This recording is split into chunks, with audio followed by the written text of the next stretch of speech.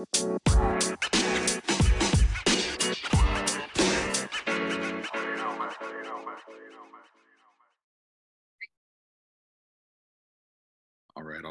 right. Good morning, good afternoon, good evening, Dirtbag Nation. Episode 1 of season 3 of the Dirtbag Dugout podcast. As always, I'm your host, Tony Rivers. Just wanted to basically just hop on for a couple of minutes and wish you guys a happy opening day, happy opening weekend, opening week, etc., etc. Um, yeah, it's a great time to be a baseball fan. That means, you know, it is officially the greatest time of year. Baseball season is here, full slate of 162 games in front of us, a whole lot of amazing catches, amazing saves, amazing pitches, amazing plays, what have you. It's the greatest time to, you know, just go watch a game with your loved ones by yourself, whatever have you, and just take in all that this season can have for us. It's basically just that feeling of unlimited possibilities. Anything can happen this year. All bets are off as far as you don't really know what can happen, come October 1. So we have a long road ahead of us, but definitely is an exciting one. Definitely is one that I'm looking forward to. uh I'm not going to take too long on this particular episode.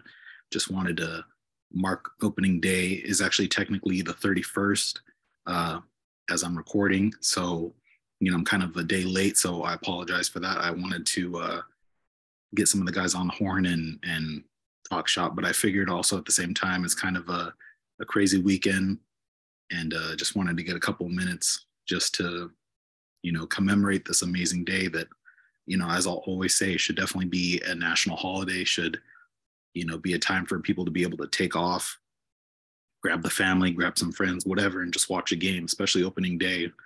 Um, yeah, I'm just really excited. Like I said, this upcoming season has the potential for a lot of different things. I guess in particular, I know we'll probably get into it more as far as next episode. Um, some of the teams, like what they're slated for as far as projected wins and stuff like that. So we'll probably end up breaking that down when it comes time for it. But um, I guess just a quick recap as far as, our last episode, some of the teams that we're looking for, to do better. And obviously, some that may do worse. I know last time I actually ended up only saying two as far as who I'm looking to do worse. But just a kind of quick recap, the three teams that at least I'm looking forward to improving, and obviously I'll probably rehash this again next episode. Like I said, as we kind of go down the list, I'm looking for the Orioles, for the Rangers, and the White Sox in particular to do better this year. Whether or not that's a playoff spot, I would probably say more so the Orioles, since they were at the cusp. Obviously, the White Sox, you can say they definitely got to do better. Again, rehashing previous year, they were slated to at least have 90 wins. So anything above 500 ball, even if you're squeaking out a wild card spot, I'll probably be more than happy with.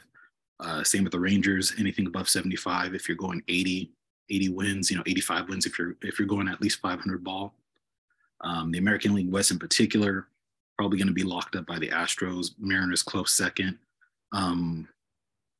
A's and Angels are probably going to be fighting for that bottom spot. So it is kind of the Rangers spot to kind of still maybe squeak in third, maybe get a wild card spot, at least be competitive. But again, there's a lot of potential for surprises there. I mean, aside from the Astros kind of running away with it, anything for second and third, at least for that particular division, you could probably see some surprises. So going back to my teams that I probably will see suffer a bit, obviously the Rockies, if their aspirations, again, as I said last episode, are for 500 ball, probably, I mean, as far as win-loss comparatively, you'll probably be in the same spot. You'll probably end up basement dwelling, probably doing worse than the Diamondbacks, which is kind of, I guess you could say at this point, kind of a feat in of itself to do worse. But I don't expect the Rockies to just all of a sudden right ship, especially with a lot of marquee players having left.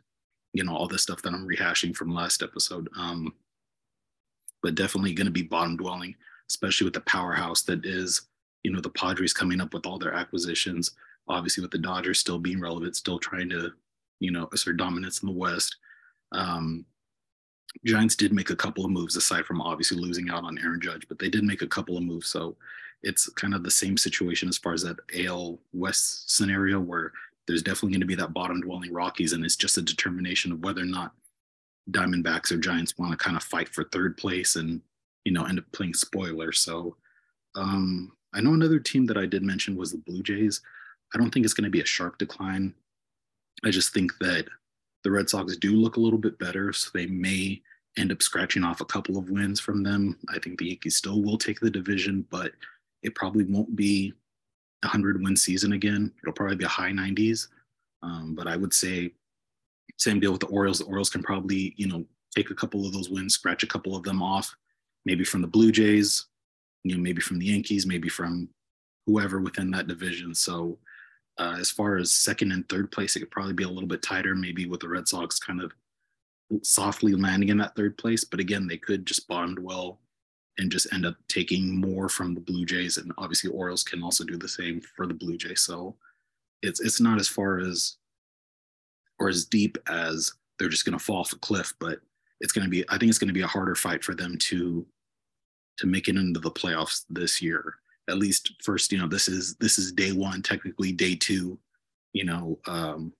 what I see. But obviously, again, as the weeks pass by, we'll see, how we'll update all that. But I would say, since I didn't mention a third team, another team that I could probably see doing worse off the rip. I'm trying to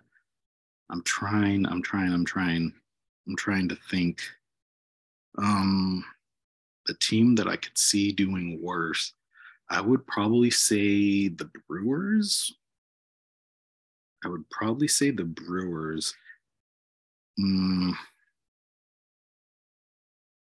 That's just off first, just the first team that comes to mind. I would also probably say the Guardians, but at the same time, that's kind of close. They did scratch out those 90 wins. They did earn them. If they did do worse, it would be still above 500. But again, that's more just coming from interdivision scratching off. But more than likely, like I said, I'm just going to go with that gut first team of the Brewers. Obviously, Cubs being sneaky good during the offseason.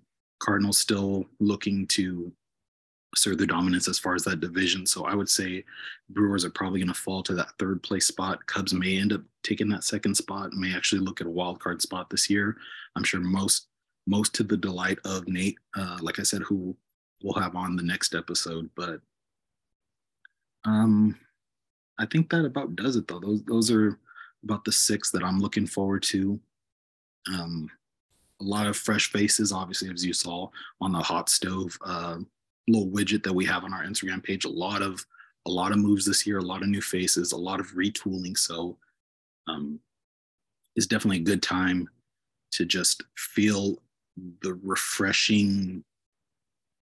I'm not sure quite the word, but just that refreshment of the landscape of the league. Basically, you do have your set pieces, but I think at the same time there is enough of a renewal as far as certain teams. A lot of teams have retooled, so it is very competitive this year. Obviously, again, you still do have your favorites, which I will briefly mention since I do have them in front of me, but definitely is going to be more competitive. It's not going to be a lock by any means. But let's just go down the list. This is obviously based off BetMGM. We're looking at odds, so I'll just do maybe the top 5 or 7. So we have Houston Astros, obviously reigning champs, coming in at plus 600, followed by the Braves at plus 750, Yankees at plus 800, Dodgers at 800 as well. Mets and Padres are tied at plus 900.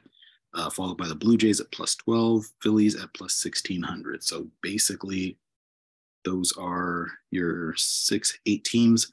Mariners at 18, Cardinals at 2,000, Rays at 2,000, Guardians 25, White Sox 3,500, Twins 3,500, Brewers 35. I'm probably just going to keep going, actually, to be honest. Angels plus 4,000, Giants 5,000, Rangers 5,000, Red Sox 6,000, Orioles 66. And then you can kind of tell the rest of kind of the bottom dwellers. Obviously, Cubs at 8,000, Marlins 10, Diamondbacks 1,250, Tigers 20,000, Royals 20,000, Pirates 20,000, Reds 2,500, Rockies plus 30,000, Athletics plus 50,000, Nationals plus 50,000. So you can kind of see obviously where that hard break comes off of. So you're looking at probably those top, 10 teams. So it looks like the port of entry would probably be around the Rays, Guardians, White Sox, maybe even the Twins at plus 3,500. But again, by that point, you're kind of just long shotting it. So at least as this first amount of teams that we have in front of us that are going to be, looking to make that deep October dance, this is probably what you're going to be looking at when that comes around. So obviously Houston's going to be the team to beat. But it's still going to be an exciting time. There's enough teams here in a mix-up, at least with the top 10, 12, 15 at most, to make it very competitive. So, I guess we'll just dive into starting rotations, City Connect, power rankings, all that other stuff at the next episode. Obviously get Nate on the horn as far as, kind of delving deeper into the details and, kind of just getting this first opening weekend underneath us and letting the festivities round out and kind of get that initial opening day high out of the way. So I really don't have anything else for episode 1 of season 3. So look forward to season 3, really bringing us a lot of great stuff. So I guess we'll just see how the weeks develop. So look forward to episode 2. And I will talk to you guys soon. All right. Until then, stay tuned, dirtbags.